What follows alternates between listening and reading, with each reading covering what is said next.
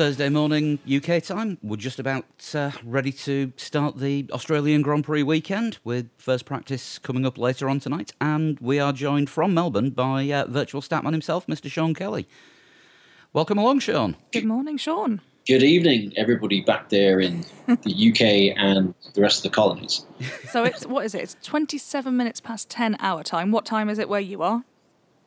It is coming up to 9:30 in the evening here in Melbourne. So there we go, 11 hours ahead. Yeah. If you want to know the football scores or racing results, I've got them all. Yeah, I've got a bet on at Cheltenham this afternoon. If you can just sort of pass that on to us after the end of the show. Yeah, I already know what happens.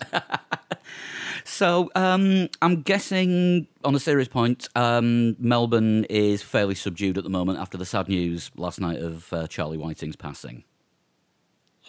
Yes, the news was not distributed here until lunchtime, probably 12:30, 12:45 this afternoon, was when the story broke that Charlie Whiting had passed away, and it's massively changed the mood. Everybody was upbeat.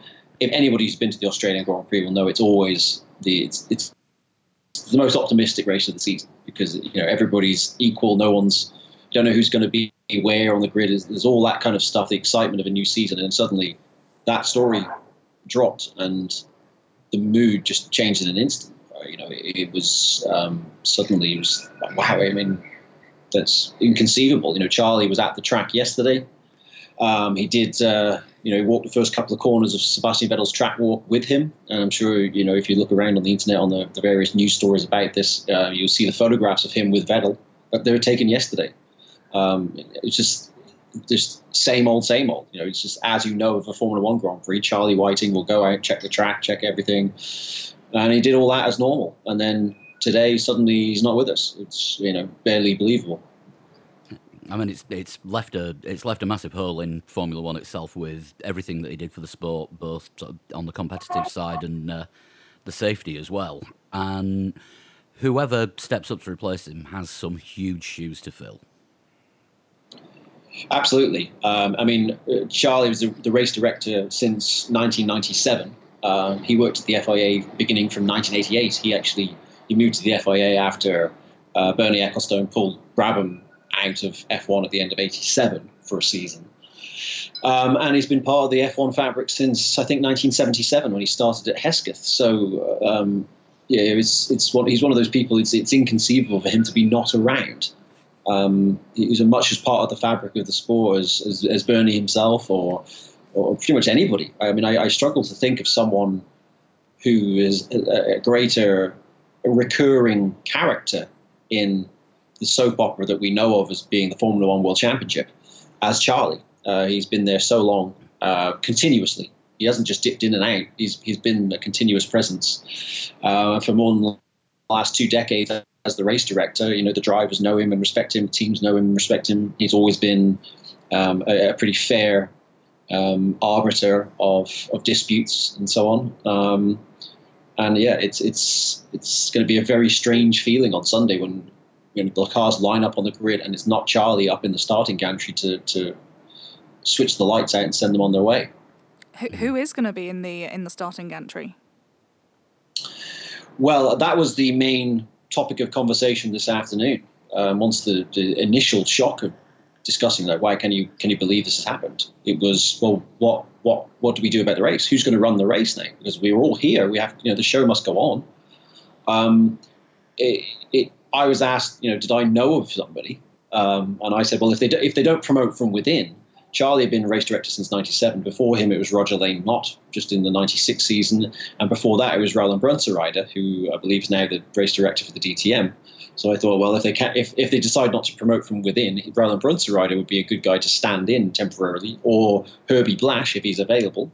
But it seems like the FIA now have decided that they're promoting Michael Massey, who's the deputy race director, to that role.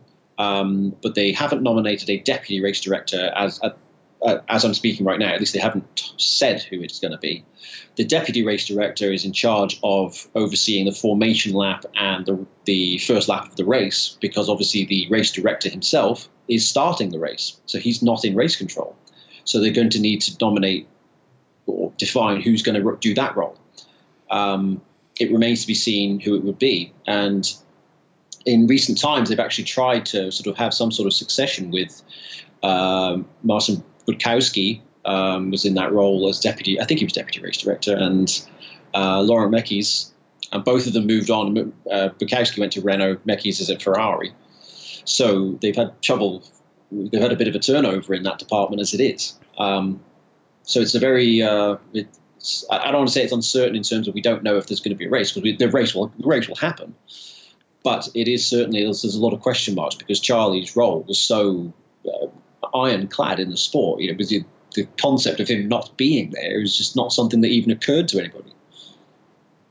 Yeah, he did seem like one of those people who was there and was there in every department. I wonder, moving forward, if Formula One are actually going to split his role between a number of people.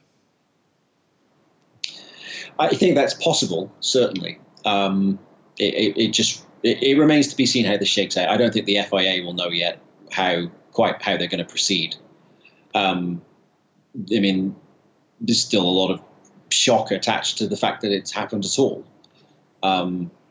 And certainly in the middle of a race weekend, if you think, this could have happened at any point over the winter, and if it was going to happen, and they would have had time to think, well, what will we do for the coming season? For it to happen on, Wednesday night of a Grand Prix, when Charlie was in the paddock yesterday, and now suddenly, they've got to think on their feet. But the show will go on, of course. And Formula One has this callous nature about it, in that while there's the shock of the story, there is also not an iota of doubt. Well, we move on. Okay, FP1 happens tomorrow. What are we doing? What tyres will everybody run? What about the point for fastest lap?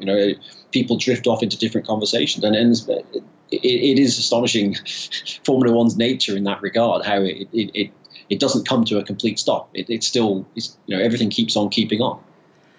I suppose that is the very nature of the beast. It has to, because it's too big to not happen. Mm-hmm. It's too close now, isn't it? It's 12 hours, just over 12 hours until first practice. Yeah. Yeah, I tweeted out just as I was leaving the track our minute by minute schedule for tomorrow. And it says 12 o'clock, Formula One free practice 1, to be overseen by Tim Schenken and Charlie Whiting. And of course, throughout the weekend, we have these are the people who are administering this particular thing that's on the minute by minute. And of course, Charlie's on there with all the track inspections and everything. And we're given those things just as a sort of as a guide, so we know exactly what happened. Okay, the track is open exactly this minute, so we know this is happening. If you want to go over here, this is happening exactly this minute. It's become a sort of strange, almost a collector's item now, I guess, of this weekend, which would be as much about this story as it will be about what actually happens on the racetrack. Mm. And I suppose like F1 itself, we have to move on and talk about the upcoming race and, in fact, the upcoming season. Because it is nearly here. Because we are right on the verge of it. You've been in Melbourne for the last couple of days, and I think this is your first Grand Prix for a couple of years, isn't it? It's the first time in Melbourne for a few years. I haven't been in Melbourne since 2011. I've been cooped up in US television studios, but now I'm unleashed again in Down Under. I've obviously been to a few races since then, but just not in Australia. So how are you finding it this year? Anything you've noticed out of the ordinary? Anyone doing anything different with you being our man on the ground? Well, I suppose those sorts of stories are the best ones. Are the ones you can't tell. But no, I would say everything's business as usual. In some ways that exacerbates the Charlie Whiting news because it just felt like, hey, I think one of the things we as fans love about Formula One is the familiarity of it. We know if you're a real like a hardcore fan, you know the Charlie Whitings of this world, like you don't just know the protagonists on the racetrack. You don't just know the Vettels and Hamiltons of the thing. You know the Charlie Whitings, and you know the Bernies, and you know the Chase Careys, and you know all those players as well. And it just felt like everything was normal. It was like, yeah, it's another season. It's bit of politics, bit of technical stuff, bit of contracts, new races, old races going away. It was all so familiar. That's how it felt. And then it changed a bit this afternoon. But once we get around to Sunday, the race is off at 4:00, I think, on Sunday afternoon here, and yeah, it'll just feel like same as it ever was. 4 o'clock Sunday afternoon, or of course 5 a.m. UK time. Oh, that's going to be fun. One thing Yes. that is different for this year is we've talked already about the point for the fastest lap. How do you see that affecting things? Do you think there's going to be people coming in for later pit stops and putting on a charge for that fastest lap? Well, I've heard a lot of negativity about the implementation of a point for the fastest lap. It hasn't been part of Formula One since 1959. And certainly it changes some of the DNA of how we go about racing now. And I don't think the naysayers just look at what happened like last season, for instance, where all the fastest laps were split between the top three teams. Well, yeah, of course, they're the fastest guys. But if there had been a point for the fastest lap, what would it stop, a Force India or a Haas driver to dive into the pits, take a brand new set of the softest available tyre and just go absolutely flat out for the final couple of laps to see if they can steal that point away? And I do think there is a possibility that it will change racing. It certainly adds the possibility of chaos theory.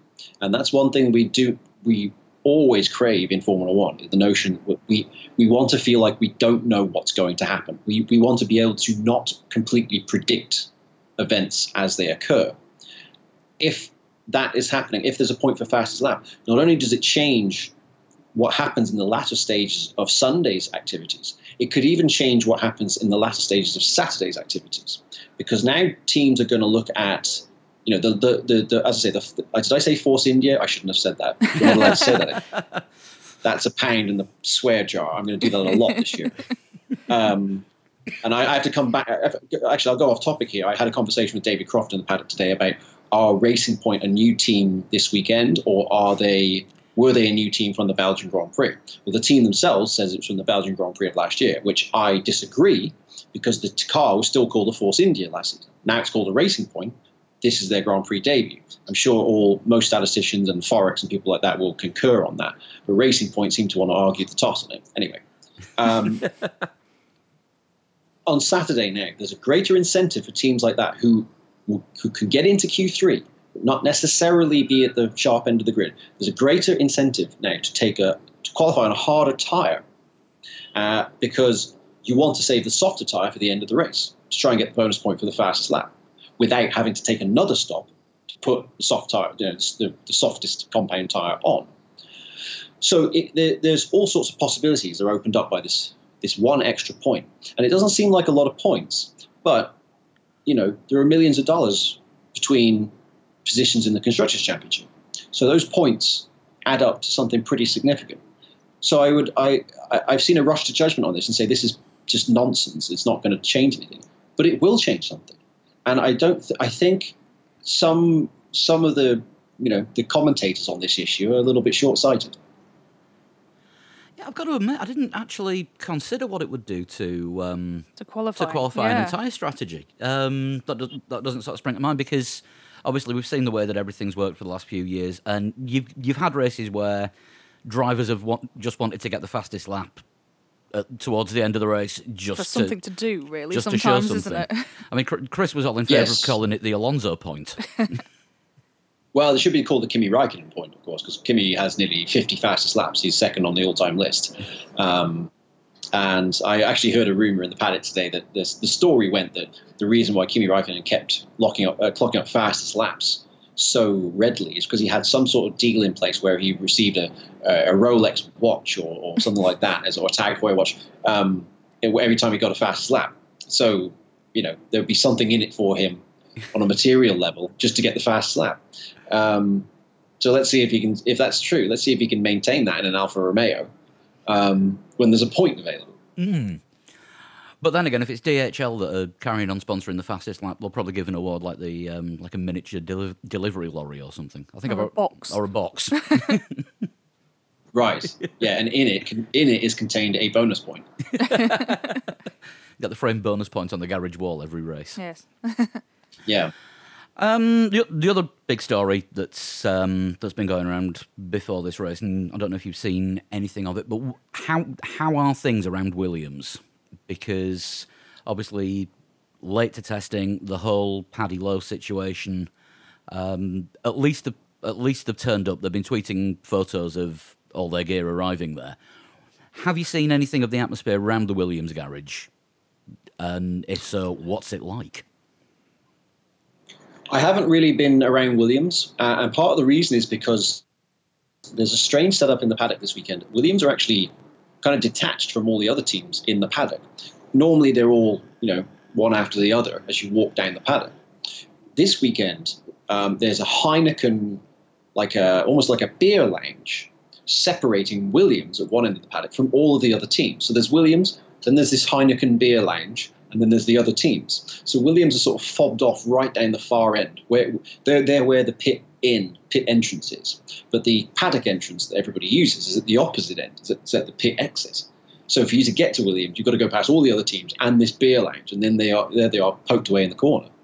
I would say that the atmosphere around Williams, but the atmosphere toward Williams, I can't say around Williams because I haven't been around it, but the atmosphere toward Williams is that of people feeling very negative about what's going on there right now. And I don't know if some people who are listening may have read Peter Windsor's scathing blog article about the current situation. Peter Windsor, of course, who was the team manager at Williams at their absolute zenith in 1992 when they swept the board with the FW14B.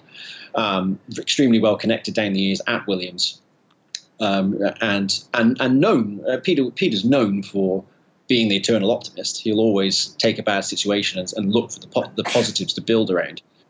Bless you. Thank you. I tried to get as far away from the microphone as I could, but that did not work. Don't worry, I'm 11,000 miles away from you, and I still heard it. Peter Windsor, the eternal optimist, will always find the positives to work with. Wrote a scathing piece saying that Williams the problem is institutional rot. That the team is being run by people who don't know how to run a race team. That they maybe know how to run a business, that's not a race team, but when it comes to racing, they don't get it. And that is where the rot has set in. And he made the comparison with Frederick Vasseur at Sauber, now Alfa Romeo, that when he came in there, they were at the back of the field. And look at the steps they made last season, regularly appearing in Q3, not only with Leclerc, but also with Marcus Ericsson, because they had a guy in charge who understood what it was to be a race team. And Peter walked all the way up to saying the name of the current Williams team principal without saying her name, but certainly pointed out that Johnny Williams, who her brother, invested in iSport GP2 team, got them into GP2. They were race winners, they were championship winners with Timo Glock. So why wasn't Johnny Williams, the anointed successor really to Frank? Because he'd already made a big success in GP2, and that's the whole point. It's supposed to be a proving ground for F1. So why was that not a thing? It's very, very. It's certainly from the outside looking in at Williams right now, it seems very negative. And the car is not very quick. And if the car was quick, obviously that would take a lot of the heat away. But because the car's not very good, and because they seem likely to be cut adrift in a manner akin to Minardi back in the day, there are serious alarm bells ringing. I heard more than one person say to me today that there is a chance that if Williams in its current form will not complete this season. That's how bad it is. Wow, we knew things were bad, but we just Well- didn't realise. We didn't know how bad it could possibly be. There's rumours and Yeah, conjecture, it but doesn't necessarily pertain that the team will go bankrupt, but perhaps the team will be sold, or some sort of fundamental change in their circumstance will happen. But it's certainly, I would say it seems as negative towards Williams right now as I can ever remember it being. Yeah, I mean, it's just. I think the only word to describe it is a shame. Just how things have ended up in this situation.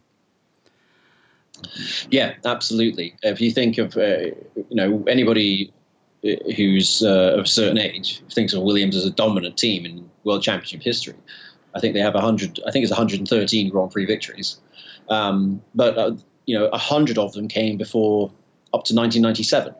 They've only had 13 since, and they've only scored one in the last 14 years. So it's they're very much a faded force. Unfortunately, a lot of comparison has been made between them and the Tyrrell team, who were once upon a time ruling the roost in Formula One, winning world championships, and then by the time Ken Tyrrell sold the team to British American Tobacco, they were at the back of the grid. Yeah, I think that's possibly the nearest comparison there. Of course, Johnny Williams, we have to say he's actually running the Williams Heritage Programme these days. He is. As you say, with his success in GP2 with iRacing, it just seems like a waste. And unfortunately, that is sometimes the way that family-run businesses go. The wrong one gets put in charge. And of course, it's still got Frank's name on the team, and he's still technically team principal because Claire is only deputy, even though she is running things day to day at the circuit. Right. Yeah. I would say, Johnny Williams' encyclopedic knowledge of Williams' history is well known in the paddock. That he really is meticulous about that stuff and knows the nuances of everything. So certainly, it kind of seems like a bit of a frivolous thing to say, but certainly from a heritage standpoint, he's a great guy to have. But it does seem like a waste. Why is he not on the race team? And at this stage, you have to ask yourself, could he really be any worse? You're already last in the championship. You can't be even laster. So, yeah. I don't know. Force India managed it last year, technically. Yeah, one thing I'd like you to look out for. One thing I'd like you to look out for this weekend is, are Williams quicker than they were last year? And I think 4 of the last 5 rounds last season, something like that, Williams' qualifying time was slower than it had been in 2017. That's how bad they were. So if everyone else is going quicker and you're going slower, that's a major problem. So if Williams are slower again this year, that would be just real. That would be less of an embarrassment in terms of they've changed the front wing slightly, but it's just not a good. It's just not a good look. Yeah, I suppose you've got to look at it as sort of their qualifying time as a percentage of the teams in front of them, and see how that compares with similar gaps next year. Because sort of comparing this year's times with last year's times, that's a bit sort of apples and oranges, but in purely percentage terms. As you will know yourself, that's where the statistics come into it. Yeah, there were several instances last year where they were slower, expressed as a percentage. They were slower than the Manor team were in their last season before they went out of business. So that's the kind of deficit we're talking. Oh, that is horrifying. Move up to the pointy end. I think we're expecting another two-way battle this season between Mercedes and Ferrari. And looking at testing, I know you can't take a great deal out of the times in testing because of the amount of sandbagging that usually goes on. Which team do you think currently holds the advantage? That doesn't count for the full season, but at the moment going into the first race. Because obviously everyone said Ferrari had the better car at the start of last year. Have they done that again this year, do you think? Or is it going to be Mercedes quick out of the blocks? Well, there was a case to be made that Ferrari had the best car throughout last year, but that they threw the championship away, or more specifically, Sebastian Vettel himself threw the championship away by making too many on-track mistakes. In Ferrari won what we colloquially term the Winter World Championship for the fourth year in a row this winter. Pardon me. For the previous 3 years, Ferrari have been quickest in pre-season testing, and they've won exactly 0 titles in that time. So I would always urge caution when looking at testing data, and I'm often amused by how many journalists, properly experienced journalists, who've done a lot of Formula One races in their time, who seem to be changing their expectations with the wind direction. Ferrari would be ahead, and then Mercedes would bang in a time, and then it was a case of, maybe Mercedes are actually going to do this, and then suddenly Toro Rosso would be quickest. And be like, oh wow, Toro Rosso going to spring a surprise? Well, no, just stop. There is the age-old saying in motorsport: when the flag drops, the bullshit stops, and you can't read too much into all of this. Yes, it's very close, and there is a possibility that we'll see a repeat of what we saw here last year, which was Ferrari were in control until Hamilton engaged what we call party mode, and suddenly he was 7/10 up to take pole position, which incidentally was the largest margin in a dry qualifying session last year. Did Hamilton win the race? No, he did not, because Ferrari outthought them on strategy for the second year in a row. So Ferrari don't necessarily need to have the fastest car to win the race, because they did not have that in Melbourne the last 2 years, despite being the fastest team in testing. In summing up, I would say I am a liar if I can confidently predict to you which one of those two teams will be quicker. What I do think is that the situation at Red Bull is extremely positive. There's been no major problems assimilating with the Honda partnership, and it all seems very positive. I was speaking to Japanese journalists about it today, and they seem very happy. A little bit down on power, but certainly reliability and so forth. It seems very very optimistic. I mean, that's one thing that we were talking about on Monday's show. The improvements in reliability that Honda have made with the engine over the last year when they were with Toro Rosso, and I think that all comes from working with the culture of the Red Bull Sport organisation rather than working with the culture of McLaren, and it seems to be a better fit working in that environment. And I'm really looking forward myself to seeing what Red Bull can do with that Honda engine in the back of it, and how Danny Ricciardo is going to react at Renault if he ends up having the same reliability problems with the Renault in the works team that he did with the Red Bull last year. Well, it's just to point out, the Daniel Ricciardo had I forget how. I think he had seven retirements last year. Right. Something like that. Well, the second highest driver in retirements was Nico Hülkenberg. So it's not really what you want to hear. Although one of them did leave him hanging like a cow. Yeah, at least 2 of them were Grosjean's fault. Yes, and then I'm sure Ericsson was to blame at some point as well. But what was I going to say? You made me forget. Oh, yes. There was an interesting moment today when Ricciardo went over to the Red Bull hospitality area, which I took a photograph of. And he went and said hello to Christian Horner and to Helmut Marko. And he was there for a good while, probably 15, 20 minutes. It was an odd situation where you've got a Formula One driver in Renault gear sitting at the Red Bull hospitality area talking to the bosses there.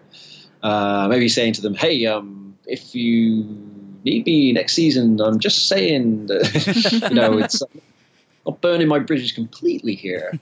But you can't move for the black and gold of Renault this weekend. That is the hottest ticket if you're in the merchandising stand. And Ricciardo actually has a special hat for this weekend, green and gold to represent Australia.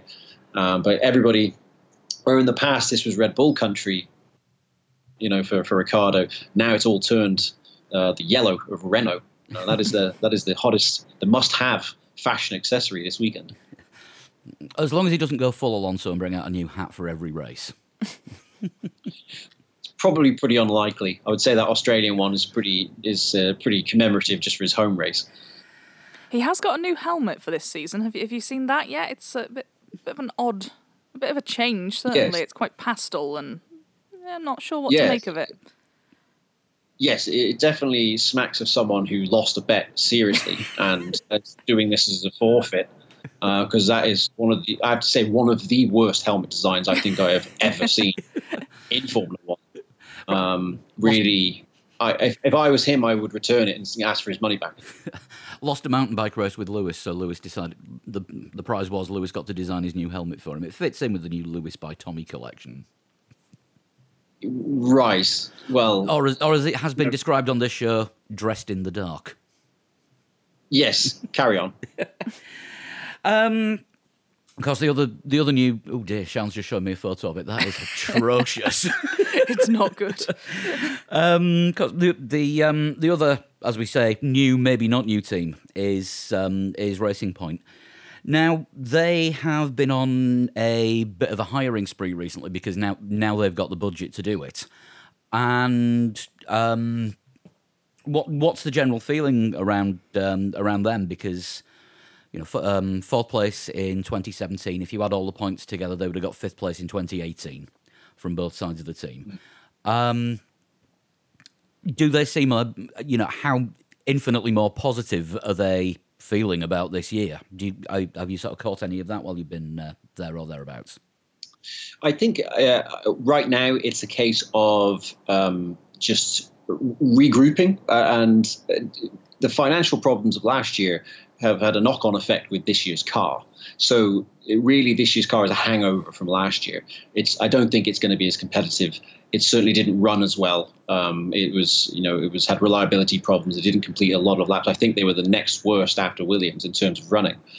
And I would expect the early season to be a bit of a struggle.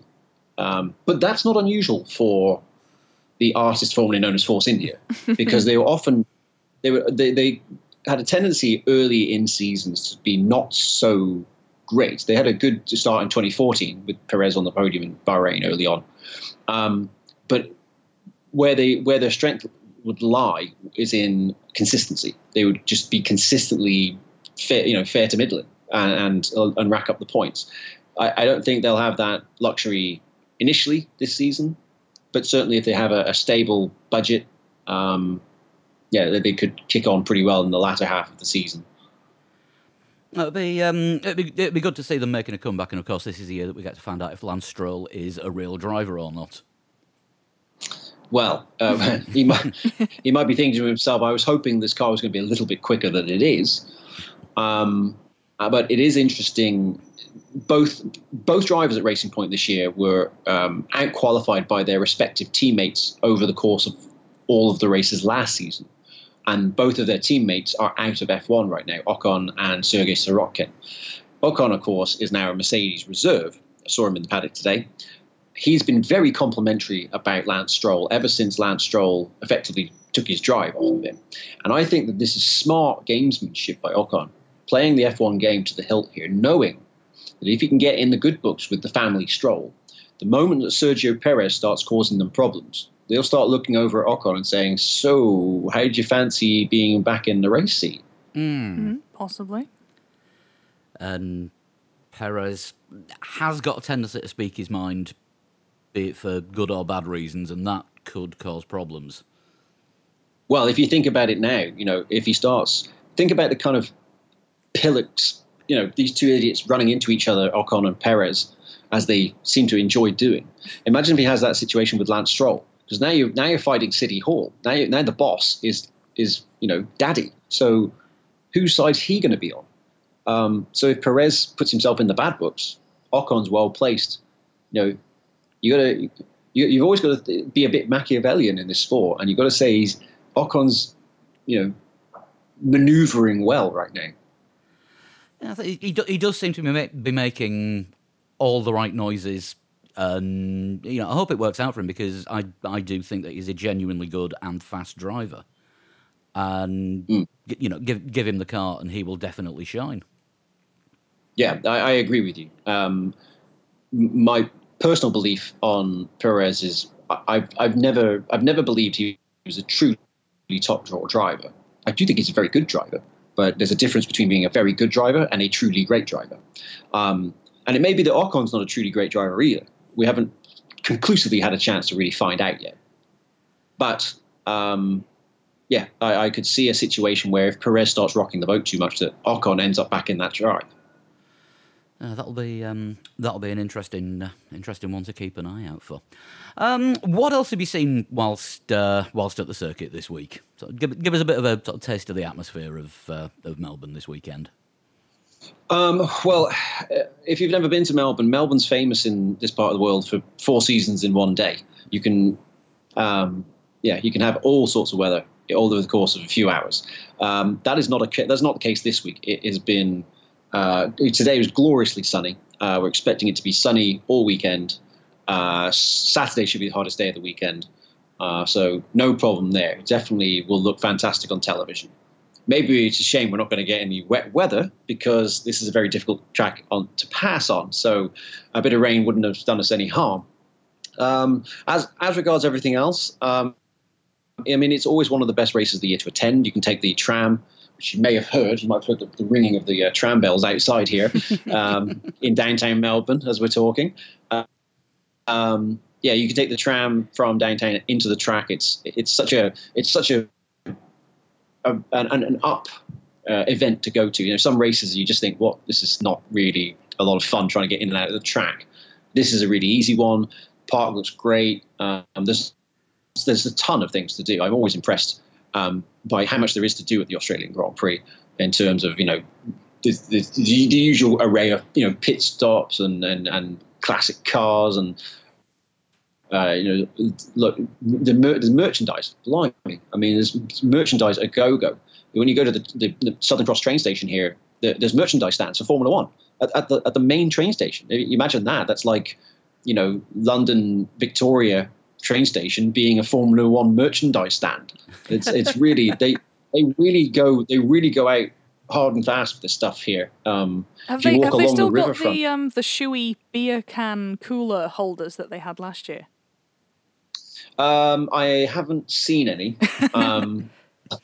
That doesn't mean that the Australians are not willing to improvise, of course. So there could be a few aftermarket modifications made on that front. We'll see. I haven't seen any in an official capacity. But yeah, there's a ton to do, and not only that, but this is one of the most packed track schedules of the weekend. Right from Thursday morning onwards, there's always something happening at the track. Quite often when you go to a Formula One race, the track, I like to run the racetrack because, firstly, it's a good way to keep fit, and secondly, it's a great way to see the whole track and just have a look at, is this curb different to last year? Have they changed this? Blah, blah, blah. And usually you can do that, you'll see the track schedule. 5 o'clock, the track's open, which meaning you can go out onto it and run around it. Here, the track's not open until 7:30, and sunset's like 10 minutes later. The track is just constantly. There's Australian GT, there's Formula 4, there's supercars, there's Formula 1 pace comparison with a road car. They're always doing something. It's moving. And I'm working on the Circuit PA this weekend, and they're on air from something like 9 a.m. until 7:30 at night because they've it's not just public address, but they do a TV service here as well, much like at Silverstone. So. You definitely get good value for money coming to this race. Definitely one we'll have to save up and try to get to. I highly recommend it. It's Australia. If you've never been to Australia, I'm sure you've always heard it's such a great place. It is such a great place. It really is. It lives up to that expectation. It is not a place that lets you down. It's really cool and long flight to get here, but once you do get here, it is fantastic. Really looking forward to the race this weekend. I know now not to ask you for any predictions because you're as great as predicting the top 3 as we are, which is usually not fantastic. Yeah. Just one other thing. It wouldn't be an appearance on Three Legs Four Wheels for you without, and I'm dropping this one in last second because I've been sent a few. Do you fancy doing a Who's a Total Shunt? Oh. Well, it would be remiss not to, wouldn't it? Right. I will try to help, but I can't promise to be any use at all because I did not know this was coming. Well, hopefully this week it's not me, and if it is me, you've got the right date of year for my birth. I'll give you the first bonus clue. It isn't you. Let's see. Who shall we have? I've been sent this one. Is it Piercarlo Ginzani? No. Is that your first guess? This one is. That was my first guess. This one is from Thomas Kramer. So, first clue. I was born in 1972. So someone who is 47 this year? 2 years younger than me, so yes. Okay. Second clue. You'll probably get it on this one, Sean. I've won the Marlborough Masters. Jos Verstappen. Bloody hell. I would have gone on to say, I've been active in karting since 1980. I'm a Le Mans winner. My Formula One debut turned my world around. I brought some new safety measures to F1. My podiums came by luck, you could argue. I had a horrible crash at Spa. I drove an A1 Grand Prix and won a race. I was known for being pretty good in the wet. I drove for Benetton, Simtek, Footwork, Tyrrell, Stewart and Ford. And the Spaffer clue, I really helped my son reach Formula One. I think two... Sorry, did I ruin it for you? No, two is your best one yet, I think. Have you got another one? We do maybe. Yeah, I can do another one. I can get another one here. Let's. Is this a harder one? Have you got something a level up? That one's going to be too easy. Let's see. There was one that I was sent. And I thought, oh yeah, I'm going to save that one for special occasions, and I think this counts as a special occasion. Right, here we go. This is from David, who didn't put his surname on, but his email address is Grey Design, so I'm assuming David Gray, possibly. David Murray. David Murray says it at the bottom. Right, okay. First clue. I was born in 1971. So a year older Jacques than Jos Villeneuve. Verstappen. It's Jacques Villeneuve. Not this time. We've done Jacques Villeneuve we did Jacques a Villeneuve. few months back. Is it David Coulthard? You'll have to find out. I began my racing career in karts in the late 1980s. Okay. I've had success racing in DTM and FIA GT.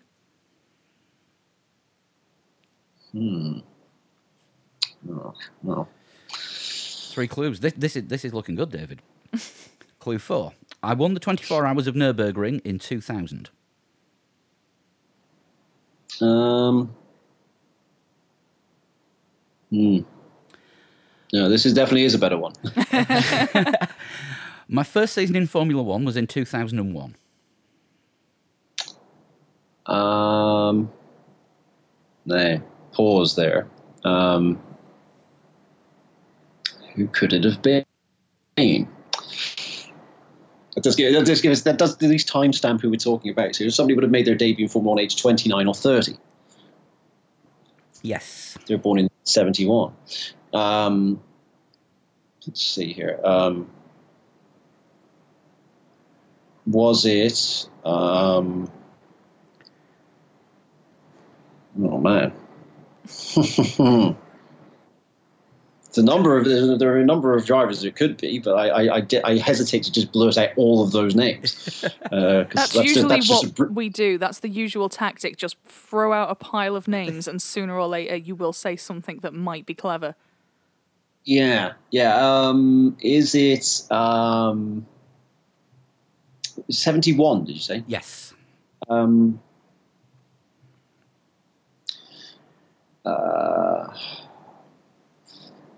I think I know what I'm going to guess, but I just want to make sure I'm not missing someone obvious here. Is it Alex Young? We continue. Oh. I have led more than 700 laps in F1. Oh, bloody hell. And it's not David Coulthard. Right, who am I forgetting here? This is a good one. It's much better than that crap first one you gave me. Hang on a minute. Let's just back up here. 2001. Who am I forgetting about? Probably turns out it wasn't 2001 or something ridiculous like that. All right, carry on. Okay. In 2006, I led the most laps in a race that was won by Fernando Alonso. I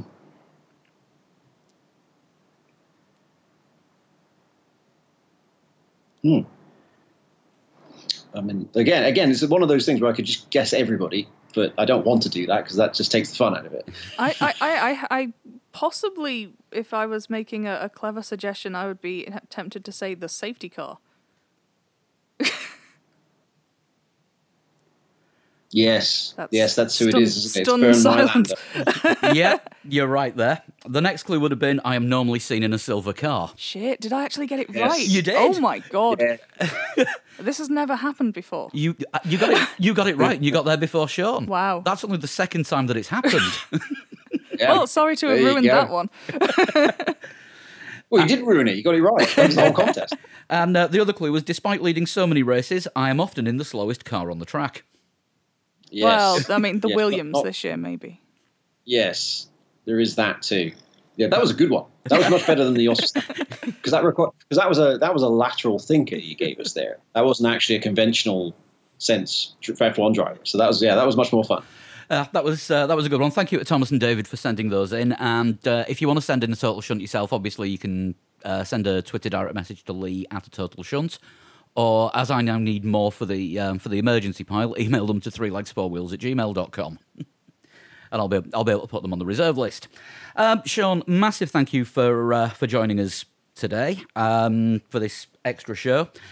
Looking forward to a good race this weekend, and obviously we'll be keeping up with you on Twitter all weekend. And I assume you'll be tweeting during the race. Probably a force of habit as much as anything else. Also, I mean, if by some chance you are at the race this weekend, you'll hear me on the circuit public address system from time to time as well. So you'll be chock full of me one way or the other. I'm entertaining the guests in the pit lane tomorrow night, so my reign of terror continues.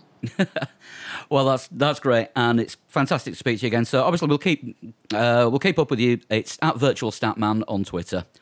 And you know how to get hold of the rest of us if you want. At 3legs4wheels, at Pablo100. At Sean Cowper. At a Total Shunt, at Flood21, and at Dan Dankleton. We'll be around all weekend, and of course we'll be doing the live qualifying and race blogs at ungodly o'clock, Saturday and Sunday. We'll be back next Monday and we'll have a race review. Once again, Sean, thank you so much for joining us. My pleasure, folks. Anytime. And we'll see you soon. Bye-bye. Bye.